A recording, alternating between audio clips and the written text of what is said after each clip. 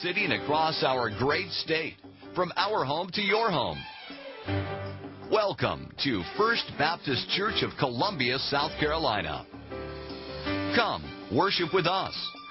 Join Dr. Wendell Estep as he brings the Word of God and shares the life-changing message of the Lord Jesus with you and your family.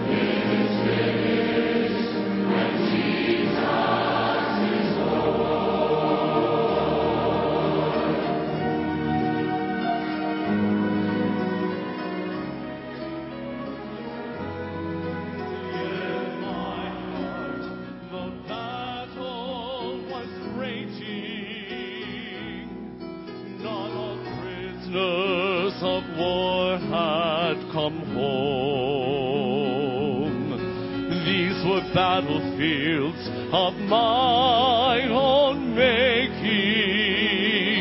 I didn't know that the war had been won.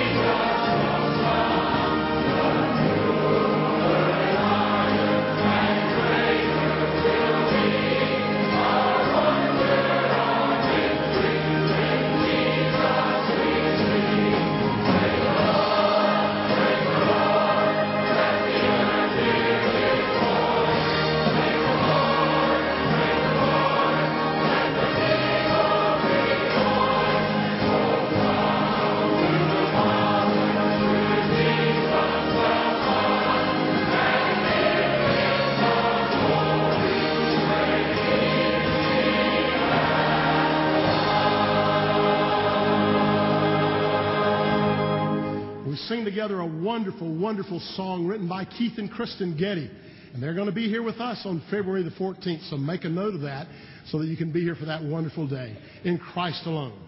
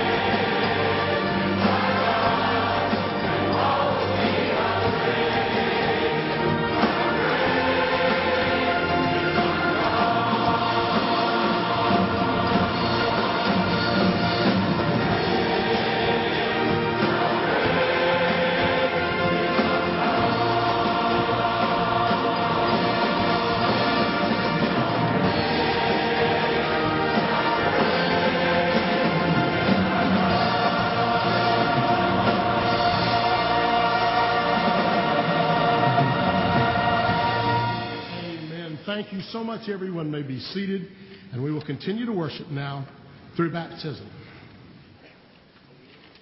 We're blessed today to have two cousins who have been attending our church recently. This is Douglas Green, and both of them have told me about their personal relationship with Christ. Douglas, do you know Jesus Christ to be your personal Lord and Savior? Douglas, it is my joy to baptize you as my brother in Christ. In the name of the Father, Son, and Holy Spirit.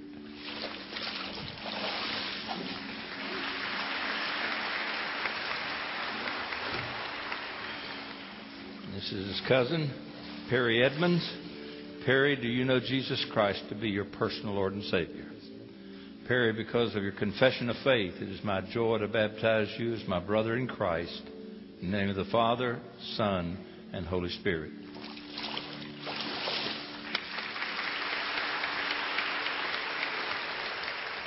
Father, thank you for these two young men following in obedience to believers' baptism after they trusted Christ.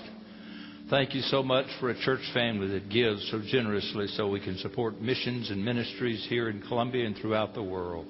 Give through us to your honor and glory in Christ's name. Amen.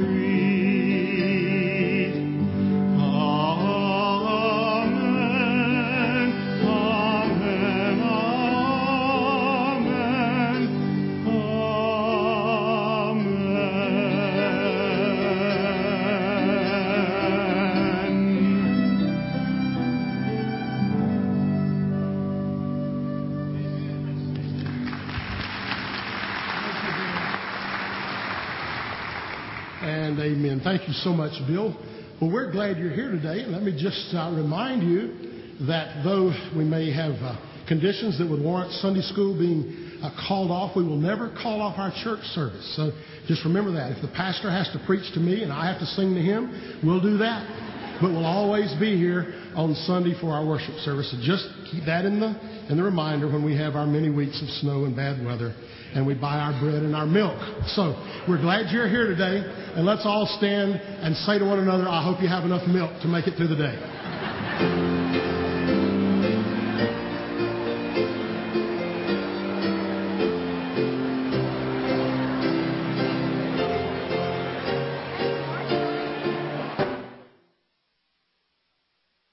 Well, we're sure glad you've joined us today here at First Baptist Church in Columbia, South Carolina. Let me tell you about something that is coming up on February the 14th. February the 14th, 6 o'clock p.m. here in our sanctuary. We're going to have a wonderful evening with Keith and Kristen Getty, some of their friends, instrumentalists that will come with them, and our choir and our orchestra. You will not want to miss this evening, 6 o'clock p.m. on February the 14th. Now, the Gettys have written some of the most prolific modern day, as we call them, hymns, The Power of the Cross and Christ Alone.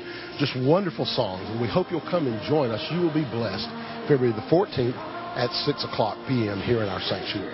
Well, once again, we thank you for being with us today. We really do. And we trust now that the Lord will bless and touch your heart in a wonderful way as we continue to worship together.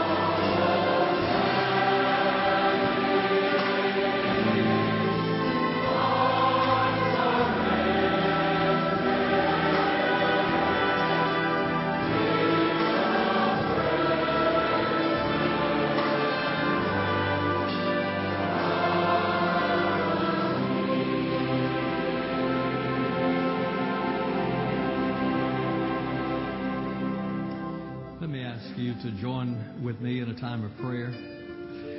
So as we bow our heads, knowing that there are a lot of needs represented in our church family, in our city, our state, around this world.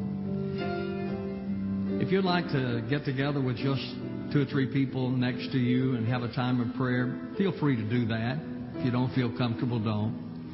But if you'd like to just spend a little bit of time with some people there next to you, then why don't you do that? Then I'll pray in just a moment.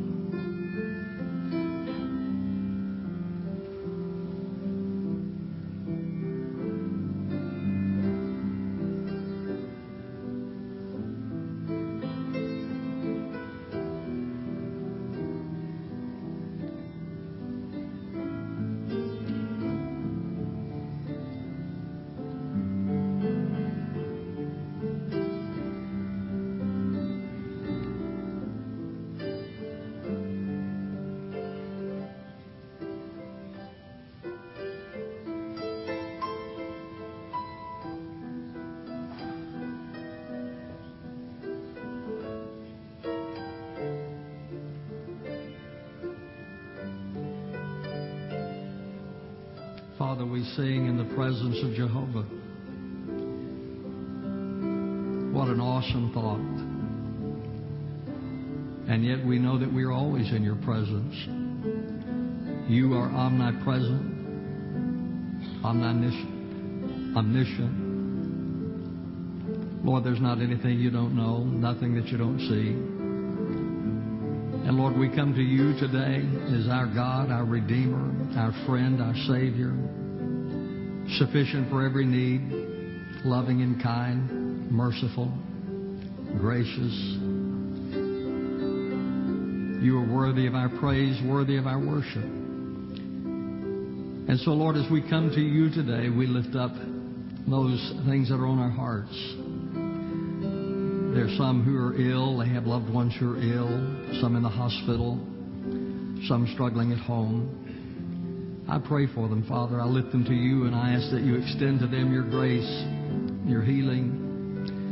Be with those who are bereaved. I pray, Father, that you would comfort them. For those who are discouraged, that you would encourage them. Especially it's our prayer that those who have never come to know the Lord Jesus, that they might. Father, thank you for the blessed promise that we are always in your presence. Father, thank you for the promise that you are always sufficient to meet our needs.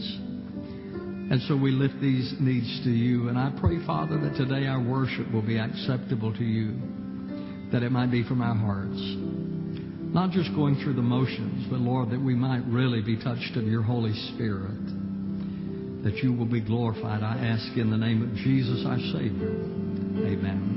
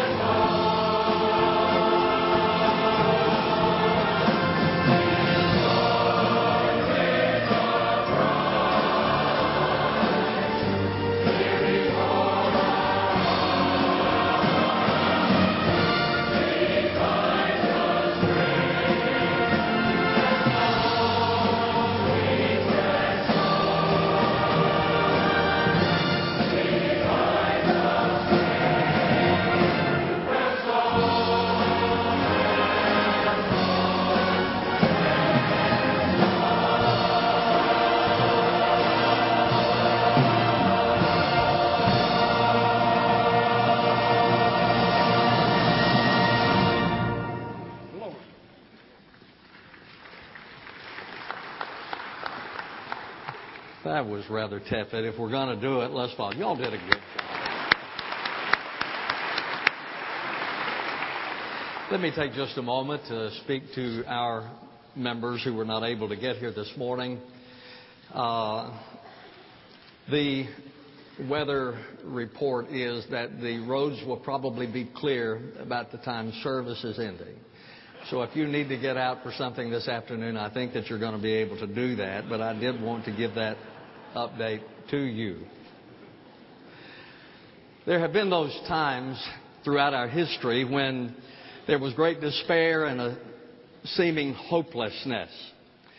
I remember the Watergate era when a sitting president had to resign his office.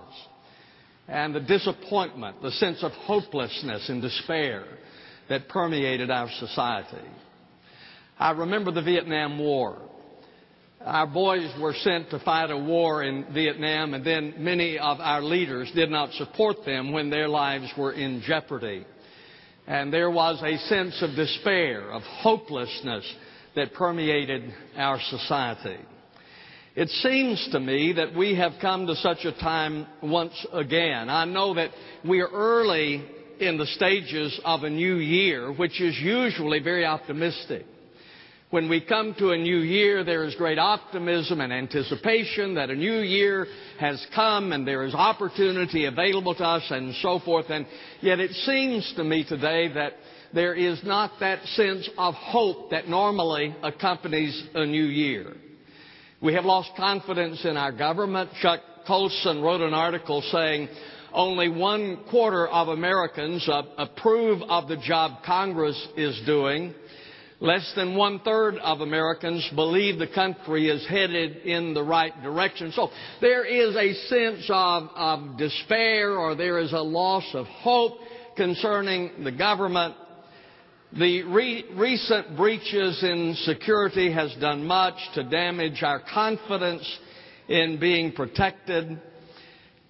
There is 10% unemployment in our country, and we are told that if those who have stopped looking for a job are factored in, then that exceeds 15%. But the thing, I guess, that troubles me most is that it seems that God's people, Christian people, also have that same sense of despair or hopelessness. I speak to a lot of Christians today and don't sense a great deal of optimism about the future, not a great deal of hope concerning the future. And ladies and gentlemen, those who know the Lord should never be without hope. Because we are never under the circumstances, we are in Christ. The psalmist declared, "Be strong and let your heart take courage, all you who hope in the Lord." If we know the Lord, we are never without hope. One of my favorite stories in the Old Testament is the story of Jehoshaphat.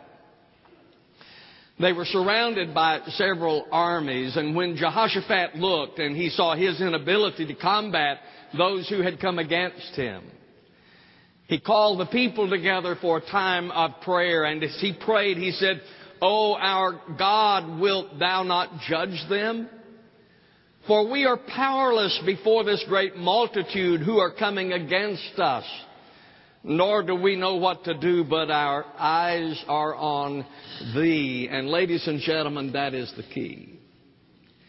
God, we might not know what to do, and we might be powerless to stand against the enemy that comes against us, but our eyes are on Thee, and that's where our hope lies. There is the story in the Old Testament of Ezra, who was going back with some of the captives to Jerusalem to rebuild the wall and the temple that had been destroyed. When he got there, he discovered that the people, those who had preceded them, had intermarried with the people of the land. And Ezra called them to turn back to God. And in Ezra chapter 10, the Scripture says, "And Shechaniah the son of Jehiel, one of the sons of Elam, answered and said to Ezra, We have been unfaithful to God and have married foreign women from the peoples of the land. Yet now there is hope for Israel in spite of this. I like that. When he said, I know that we have sinned against God, and we now are aware of our sin against God. We have been unfaithful, untrue to the Word of God, and yet in spite of this, there is hope because of our God. Today we're going to look at a passage of Scripture in which a woman lost hope, and then she found it in God. Take your Bibles, turn with me to 2 Kings chapter 4, beginning in verse number 1. Now a certain woman of the wives of the sons of the prophets cried out to Elisha, Your servant, my husband, is dead, and you know that your servant feared the Lord. And the creditor has come to take my 2 children to be his slaves. And Elisha said to her, What shall I do for you? Tell me, what do you have in the house? And she said, Your maidservant has nothing in the house except a jar of oil. Then he said, Go borrow vessels at large for yourself from all your neighbors, even empty vessels. Do not get a few. And you shall go in and shut the door behind you and your sons and pour out into all these vessels, and you shall set aside what is full. So she went from him and shut the door behind her and her sons. They were bringing the vessels to her, and she poured. And it came about when the vessels were full that she said to her son, Bring me another vessel. And he said to her, There is not one vessel more. And the oil stopped. Then she came and told the man of God, and he said, Go sell the oil and pay your debt, and you and your sons can live on the rest. Now, when we look at this woman, her situation appears to be hopeless. Her husband had died. In verse number 1, she said, Your servant, my husband, is dead. Josephus wrote that her husband was a prominent prophet, and now he was dead, which left this woman in a state of despair.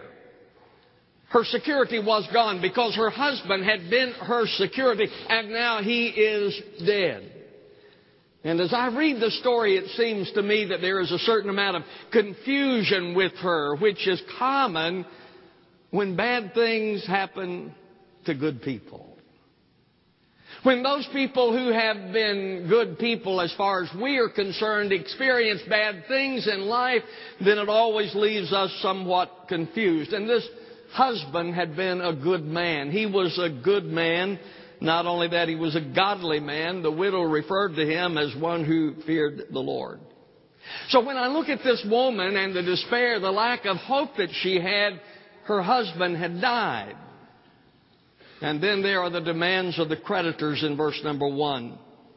The creditor has come to take my 2 children to be his slaves. Albert Barnes wrote, The law of Moses recognized servitude for debt and allowed the pledging of the debtor's person, which in a rude state of society is regarded as the safest and most natural security.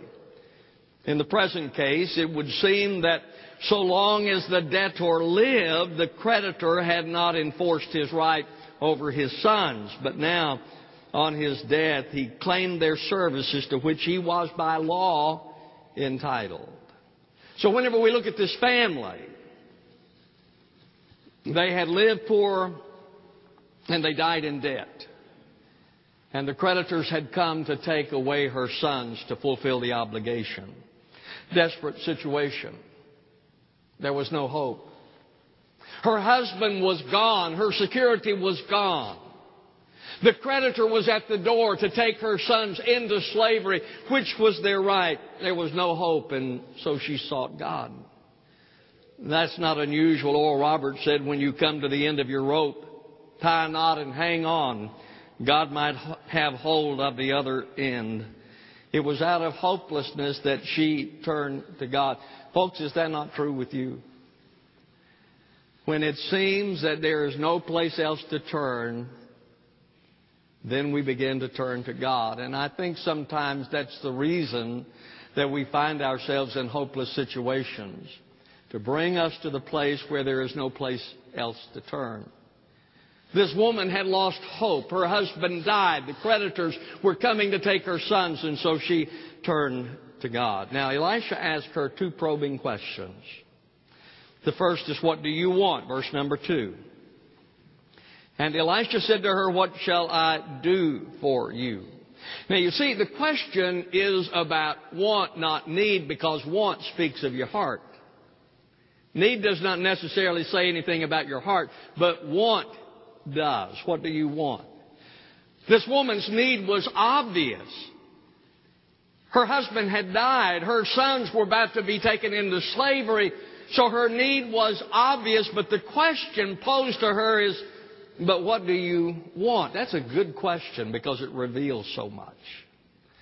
As I was looking at this passage of Scripture, I thought about Job, and you know the story about Job, how he lost everything. He lost his children. He lost his riches. He lost his health. He lost everything. What did he want during that? What did he want?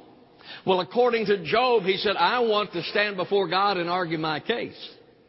In other words, he said, I want to ask God why this is happening to me.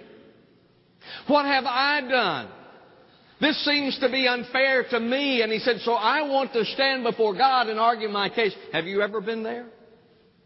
Lord, why is this happening to me? What I would like to do is to stand before God and ask Him why this is happening to me. What do you want, Job? He said, I want to argue my case before God. Interesting question. John and James were asked the same question in Mark chapter 10, verses 35 and 36. And James and John, the two sons of Zebedee, came up to him, saying to him, Teacher, we want you to do for us whatever we ask of you. And he said to them, what do you want me to do for you? There's that same question. What is it that you want? Well, we know what they asked for. They said, well, when you come into your kingdom, we would want one to sit on your right hand and one to sit on your left hand. And I know that there's been a lot of criticism about John and James for that request. I don't criticize them a lot, to be honest with you, because I'm impressed that they wanted something spiritual. They said, we would like to sit one on your right hand and one on your left when you come into your kingdom. So you don't have to straighten me out after the service is over. That's just my position. You might be right. Who knows? But that's just my position. I was impressed that they wanted something within the kingdom of God. So that impresses me. What about Paul? What was the desire of his heart? Paul, what is it that you want? What is the desire of your heart? Well, he tells us in Romans chapter 10, verse 1, Brethren, my heart's desire and my prayer to God for them is for their salvation. Paul, what do you want? He said, I want to see my people saved. I want to see them come to know God. That's the desire of my heart. That's my heartbeat. I want people to know Christ.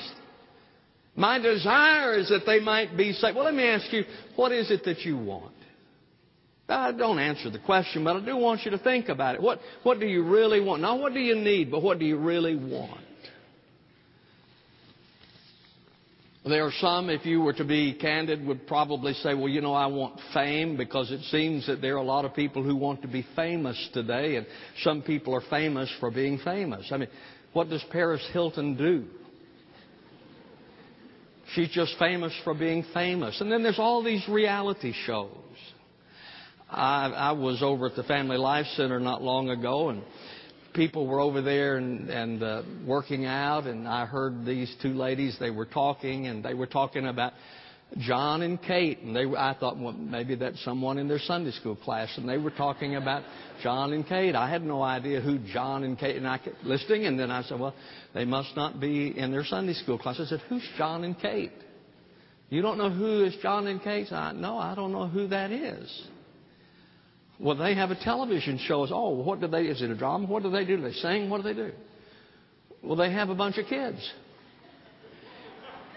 You get a television program for having a bunch of kids, for heaven's sake. But there are a lot of people who just want to be famous today, you know, and they're famous for having a bunch of kids. I guess, I don't know. I've never seen the show. I understand they're not together anymore, but I guess that's another. What do you want? Well, some would say that I would like to be famous. Some of you might say, you know, to be honest, I'd really like to be rich. I'd like to be wealthy. Now, that was the rich young ruler who came to Jesus, and Jesus said to him, You should give, and it was just to him. This is not a general principle. It was to him because it was the thing that stood between he and Jesus. Jesus said to him, you need to take what you have and give to those who are poor. And the Bible says that he went away sorrowful because he was very rich. And it might be that riches is the one thing that is keeping you from the Lord. Because that is your desire. That's what you want. I want to be wealthy. You know, folks, I pray that if we get down inside our hearts and we were to ask ourselves the question, what is it that I really want? Now, what do I need? But what do I want? That you and I would be able to say, more than anything else, I want to know God. More than anything else, my heart cries out to know Him. To walk with Him. The psalmist said, my soul longed and even yearned for the courts of the Lord. Is that your desire? My soul longs for the courts of the Lord. The psalmist in chapter 143 said, I stretch out my hands to Thee. My soul longs for Thee as a parched land. I want that to be my desire. God, more than anything else, I really want to long for You as a parched land desires water. I want You. Now, I have to confess that I'm not always there. There are those times in my life when that is the cry of my heart. God, I want to know You. I want to walk with You. I want to know You better. But I pray that will become more common in my life. That I desire God more than I desire anything else. Then he asked the question, what do you have? In verse number 2b, tell me, what do you have in your house? And she said, your maidservant has nothing in the house except a jar of oil. You see, God will meet our needs, but He uses what we have. What do you have in your house? And she said, well, I've got a little jar of oil, which is believed to have been anointing oil. But she said, that's all I have. I don't have much. That's all I have. You know what this says to me, though, as I read that? Everybody has something. I was watching Charles Stanley a couple of weeks ago, and I think it was, and he was talking about a fundraiser that they were having in their church in Atlanta. And he said there was a young couple that came and said, as they came to him, he said, we want to give you this ring, because it was her wedding ring, a little gold band. He said, it's all we have. And he said, well, we can't take that. They said, no, God has told us to give it, and we want to give it. And Charles said, so we took that. And he said, I shared the story, and God used that. That's all they had. God used that to raise millions of dollars in that program. Because it was a young couple who came and said, this is all we have. But that's what we want to get. Everybody has something. And we start with what we have. Paul said in 2 Corinthians 8, for if the readiness is present, it is acceptable according to what a man has, not according to what he does not have. So, everybody has something, and we start with that. You say, well, I don't have anything. I don't have any money and so forth. Okay. What do you have? Do you have a work ethic? That'll go a long way in this society. Do you have a work ethic? Do you have a positive attitude? Are you creative? What has God given to you? See, that's the thing. A lot of times we think only in terms of how much money we have in the bank. No, everybody has something. Start with that. Make that available to God. Because when we give what we have to God, then God can do great things through it. You know the story of David, and he went against Goliath. All he had was a sling, 5 river rocks. In fact, Saul looked at him and he said, maybe you can wear my armor. And he said, no, it doesn't fit me. But all he had was a sling and some river rocks. But that was enough. That was enough because he made it available to God. You remember the story in the New Testament about the little boy? Whenever Jesus was feeding the multitude and He said to the disciples, what do the people have? Is there anything here? And they came back and said, we found this one little boy. He had a couple of fish and 5 loaves of bread. But what is that among so many people? Jesus said, that'll be enough. And He took what He had and fed the multitude, thousands of people, and there was food left over. You remember the story about the widow who only had 2 mites? But she gave it to the Lord, and it was enough to become an example that still encourages us today. What do you have? Folks, what it says to me is that everybody has something. We give what we have to the Lord, no matter what it is. And it's enough when we put it in the hands of the Lord. Now, third thing I see is the response of hope. And Vines defines hope as favorable and confident expectation. You know, a lot of times we say, well, I hope it doesn't rain. Or I hope it does rain. We don't have any confidence at all that that's going to happen. But this means a confident expectation. So as I look at this desperate widow, I see she responded with confident expectation. Now, we see her faith in action there in verse number 3. Then he said, go borrow vessels at large for yourself from all your neighbors, even empty vessels. Do not get a few. Did you see that word go? Because faith is always active. Faith is never passive. We understand faith too often as being a passive state. No, it is always active. In fact, in my devotional time this morning, I was reading in James chapter 1, and he said that we are not to be a forgetful hearer, but an effectual doer. Faith is not passive. Faith is active. He said, go. In a couple of weeks, we're going to look at a story about a famine that was in Samaria. And the people were starving to death. They were surrounded by the Arameans, and the people were starving to death, no supplies coming to them.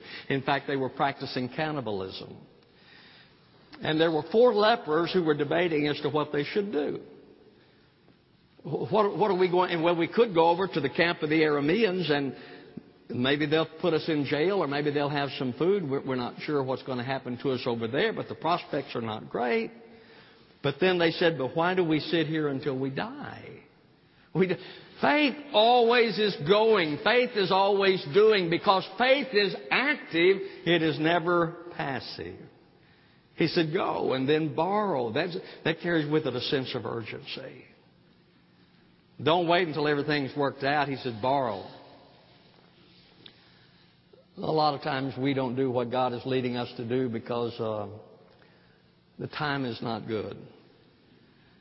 The time is not right. You know, we can't do that because the economy being what it is, the uncertainty, and so all those things, you know. Well, is there ever a good time? I don't recall one. I don't recall there ever being a good time to do something bold. So there's that sense of urgency. He said, go, active. He said, borrow, urgency, and not a few. That's expectation. Faith expects great things from God. So I look at this woman and I see that she had faith in her, see her faith in action, but her faith was in God. It's important that we have faith, but the object of our faith is even more important. It's good to have faith, but in what do you place your faith? See, that's really important. Where is your faith? What are you trusting? Who are you trusting? So this woman's faith was in God. She had to get along with God. Verse number 4, and you shall go in and shut the door behind you and your sons and pour out into all these vessels, and you shall set aside what is full. So she went from him and shut the door behind her and her sons. Get along with God. Well, we really need to get along with God, ladies and gentlemen. Let me suggest something to you. Take some time and turn off Fox News and ESPN and John and Kate and get along with God. Spend some time with Him. Some of us are never going to spend any time with the Lord until we first of all turn off the television. We need to get along with Him. The next thing I notice is what you believe will determine how you prepare. Look at verse number 5 again. So she went from him, shut the door behind her and her sons. They were bringing the vessels to her. She poured, and it came about when the vessels were full that she said to her son, bring me another vessel. And he said to her, there is not one vessel more, and the oil stopped. You see, her faith determined the collection of the vessels, and the blessing was determined by her preparation. We ought to prepare according to our faith in God. If we really believe God is going to send revival, we ought to prepare for it. If we really believe that God is going to do something, then we should prepare for it. And then this woman was blessed of God. Look in verse number 7. Then she came and told the man of God, and he said, go sell the oil and pay your debt. Now, her needs were met, but beyond that it continues, and you and your sons can live on the rest. Her future was secured.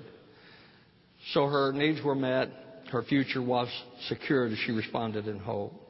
Story begins with a woman who is hopeless. Her vessels are empty, but empty vessels in the hands of God are opportunities for God. Ladies and gentlemen, we need some empty vessels. First of all, we need to be emptied of sin, because you can never be filled with God if you're filled with sin. We need to be emptied of self, because if you're full of self, you cannot be full of God. George Mueller said, there was a day when I died. I died to George Mueller. His opinions, his preferences, his taste, his will. I died to the world and its approval. Since then I have studied only to be approved unto God. We need to be emptied of self. We need to be emptied of substitutes, those things that have become substitutes for God. For some of us, that's busyness. And so we're busy, but no blessings. For some of us, that's work that has become a substitute for worship. And we think if we just work, then God is going to be pleased when He desires our worship. When we are emptied of sin, emptied of self, emptied of substitutes, then God can fill us. Joyce Holliday tells of a school teacher assigned to visit children in a large hospital. The teacher was given the name of a boy who was in a hospital that she was to go to and help with his nouns and adverbs while he was there. When she got to the hospital, she discovered that the boy was badly, badly burned. And she said, I was shocked, but I could not turn and walk away. So she said to the boy, I'm the hospital teacher, and your teacher sent me to help you with nouns and adverbs. Well, because of the pain and so forth, the boy could not concentrate. He could not do much of his work and so forth. So it was not very productive. But the next day when the teacher came back to the hospital, the nurse caught her and said, what did you do to that boy? Ever since you came, his attitude has changed. He's fighting back. He's responding to treatment. What did you do to that boy? Well, later the boy said to the nurse, they wouldn't send a teacher to work on nouns and adverbs with a boy who was dying, would they? Folks, hope is so important.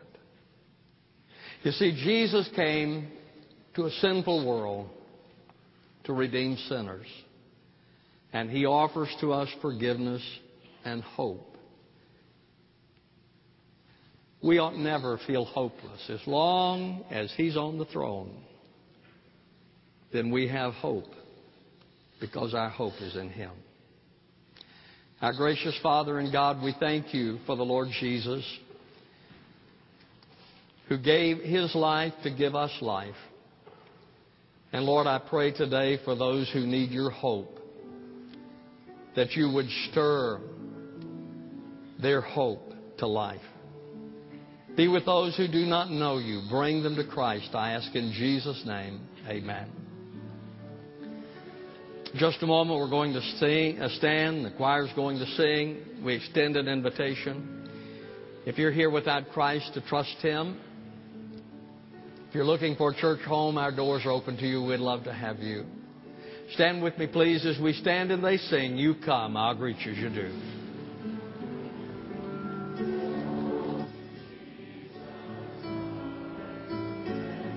Much for worshiping with us today. We live in a world that has lost a great deal of hope, but our hope is in Jesus Christ. If you are struggling and need hope, you're going to find it in Him. We have counselors standing by. They'd love to talk with you and pray with you. The number's on your screen. Let me encourage you to call right now. God bless you as you do.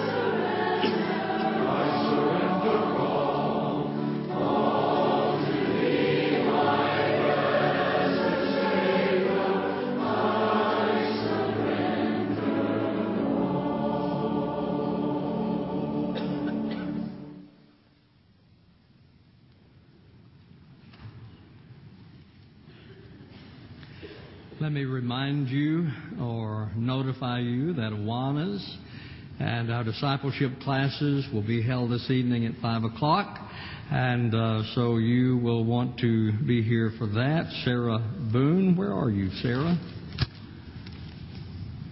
Where?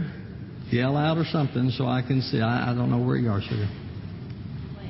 I see a lot of fingers and I'm following right back there. All right. There is an article in the paper that Sarah was Student of the Month at Dutch Fork Elementary.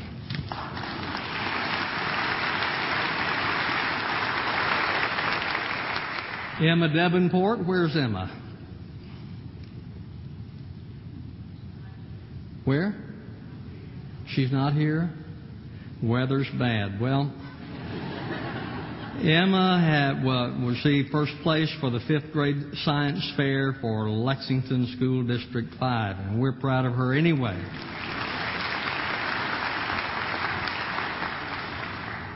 Is Jessica Parks here? Jim Rourke? Where? There they are. There's a great article in the magazine about y'all. I saw its title, Two Worlds Collide, a Southern Sweetheart and Her Boy from Boston. So it's a great article in here, and I congratulate you.